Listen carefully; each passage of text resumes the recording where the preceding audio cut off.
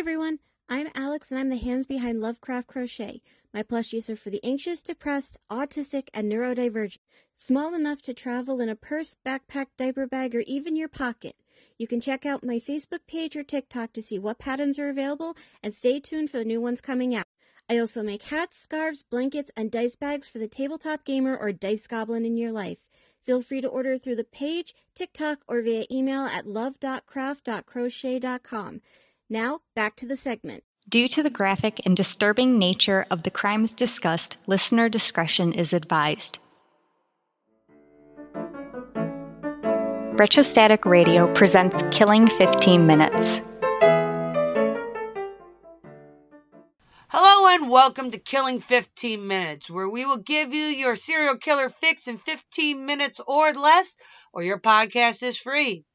I'm Sam Rossi, and shortly I will be handing a poorly written synopsis of a serial killer to my brother, who hasn't read it, on a serial killer he's most likely hasn't heard of. This should be fun. Good luck, bro. Thanks, Sam. During 1985 and 1986 in Honolulu, Hawaii, 5 women were raped and murdered by an unknown assailant.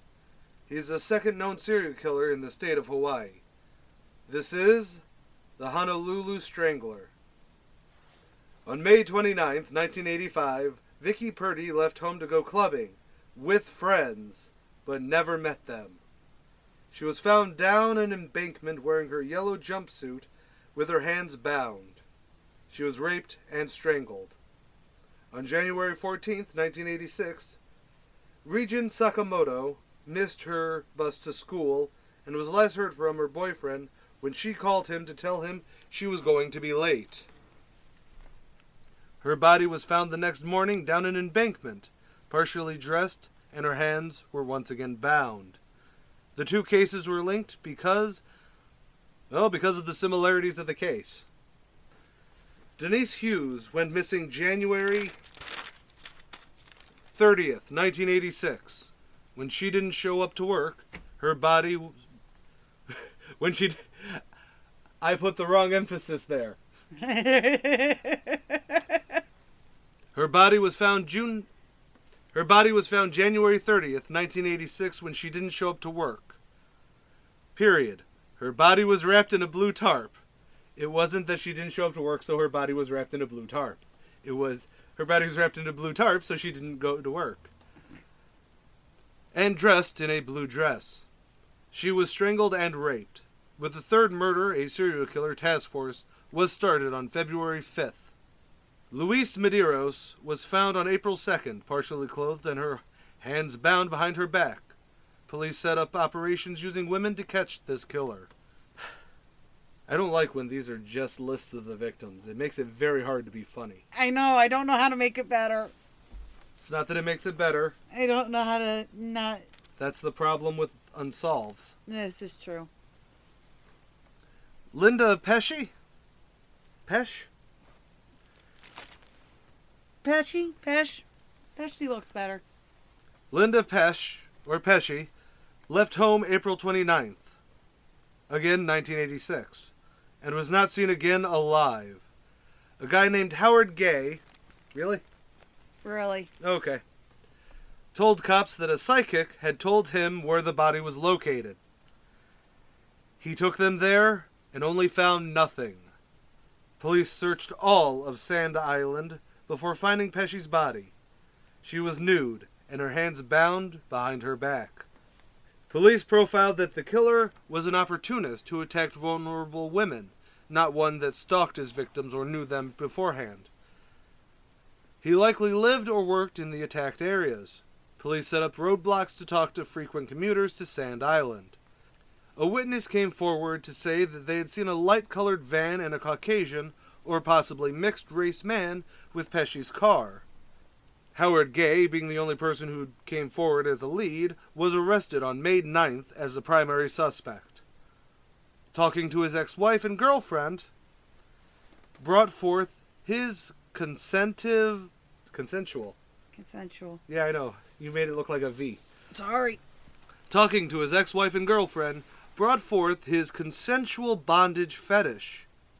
His girlfriend recalled that the nights they would fight, he would leave, which also did match the nights of the murders. He was interrogated, did fail a polygraph, although those are really not... Easy to fail. They're really easy to fail and really easy to fake. And was released. Police followed him, and private businesses put up a $25,000 reward for any information. A witness came forward and picked Gay out of a lineup, saying that he was with Pesci the night of her murder. She did not want to be a part of the case, though, because she knows that he saw her that night as well. Howard Gay died in 2003. The cases, however, still remain unsolved. Although, that's the end of what Sam wrote. Now it's time for me to proselytize. Proselytize. Yeah, it's a good word, and I never get to use it. I don't think I've ever actually used that word or heard it before. So why was he released? They couldn't, there wasn't any physical evidence linking him to anything outside of potentially someone saw him with her. Right. And if they didn't want to come forward, like if they didn't want to be a part of the case, they probably came forward, said, "This is the guy I saw." No, I will not put this on. I won't stand on trial for, or I won't go to the trial for it. Right. Because he knows I saw him too. I saw him. He saw me. We kind of, We had a moment. It was weird and awkward, and then I realized he murdered somebody. Yeah. So that moment it became extra awkward. But there is actually a really interesting discussion point to have here, where this is officially an unsolved case, or these are unsolved cases. These are officially still unsolved cases, though they believe that Howard Gay was the one responsible for it. Correct.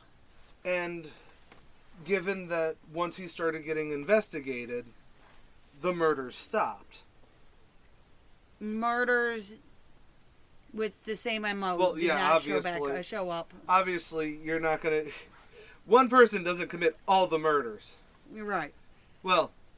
But the fact that that there are 2 serial killers known to the state of Hawaii, and there's technically a third one, but it doesn't... It's more of a serial rapist than a serial killer.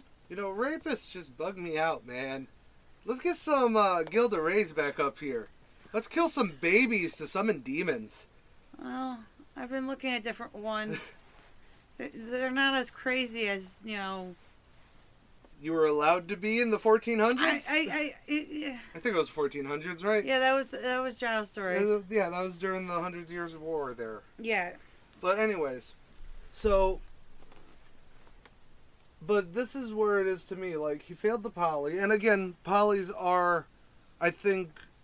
easier to fail than they are to pass. They are, because especially when you're in a police interrogation room, your heart rate's already going to be... You're nervous to begin with. Unless you're a fucking freak. Though that's not fair. Some people do not have the same anxiety issues. Yeah, that's the other thing, is that, not everybody... And that's why I think polygraphs, they're no longer admissible evidence. Nope, you can't use them in court, and I'm 90% sure that's in all 50 states in I the think US. the only thing they're used for now, outside of Maury episodes, a lot more. We determined that was a lie.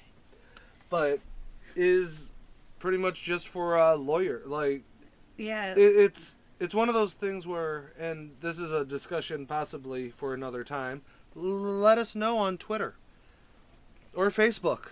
Yeah, we're on the facial book. We're on the facial book and the titters.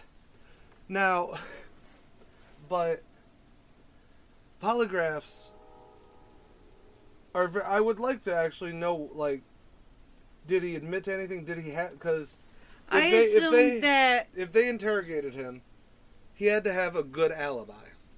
Or at least one that they couldn't disprove. Right. You can't turn around and be like, no, I couldn't have killed them. I went for a walk alone in the middle of the woods. Well, you know what I mean? Yes, I had a fight with my girlfriend, who I like binding, gagging, and choking, and calling her Anyways, I had a fight with her, so I left. Cool. Where'd you go? I don't know. Why do I have to tell you? Nothing, pig. Usually that's actually a really bad way to handle interrogation, and usually that's when you end up in jail. Howard Gay would have... But they had enough information to arrest him. You can also think it was the 80s. All right? Oh, that's fair. Cannot use today's laws and today's standards of arresting. Well, no, in New York, they would have given a slap on the ass and say, okay, just make sure it's not the people we care about. Well, I'm sorry, that was actually a very politically driven statement against the new system of catch and release in New York. The catch and release program, I love that. Anyways. If you'd like to hear us do a complete fucking rambling about how New York sucks when it comes to criminal law, then please let us know. And this is the one that we're going to never air. Well, I'm sorry. You didn't give me a lot to... I didn't have a lot on... This is a good script. This is a good basic script. I hate you for that. Okay? This is actually... You needed more weed. People, donate to the Patreon. Sam needs more weed so these get funnier. Not more intricate. I give you one writing note that, hey, I'd like at least the names of the victims, and suddenly you give me all the victims, and I feel horrible because now I have to try and make... I actually, here's the thing. I don't know why I'm turning this into the Orson Welles behind the scenes. On Unsolved Murders, though, I do give us the... Well, I know. Unsolved Murders are unfair, and I always feel like they are our least funny. I know, we're not... It's horrible that we're... Again, absurdism. See my several rants about that. But that would be the Jerry Brudos episode. Oh and my God. Previously, if you listen to the behind the scenes why we do this, and the Jerry Brudos, yes, that's the one that broke AJ, me. I now speak in the third person. He's okay with that. I like how you haven't even laughed in this episode. You've just...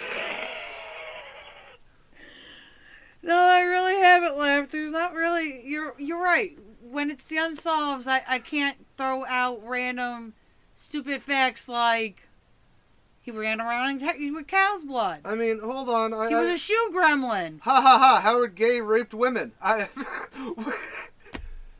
it doesn't really work. Please note that is allegedly, as again, this is an unsolved. I am no way saying... I mean, yes, he died in 2003, but any family.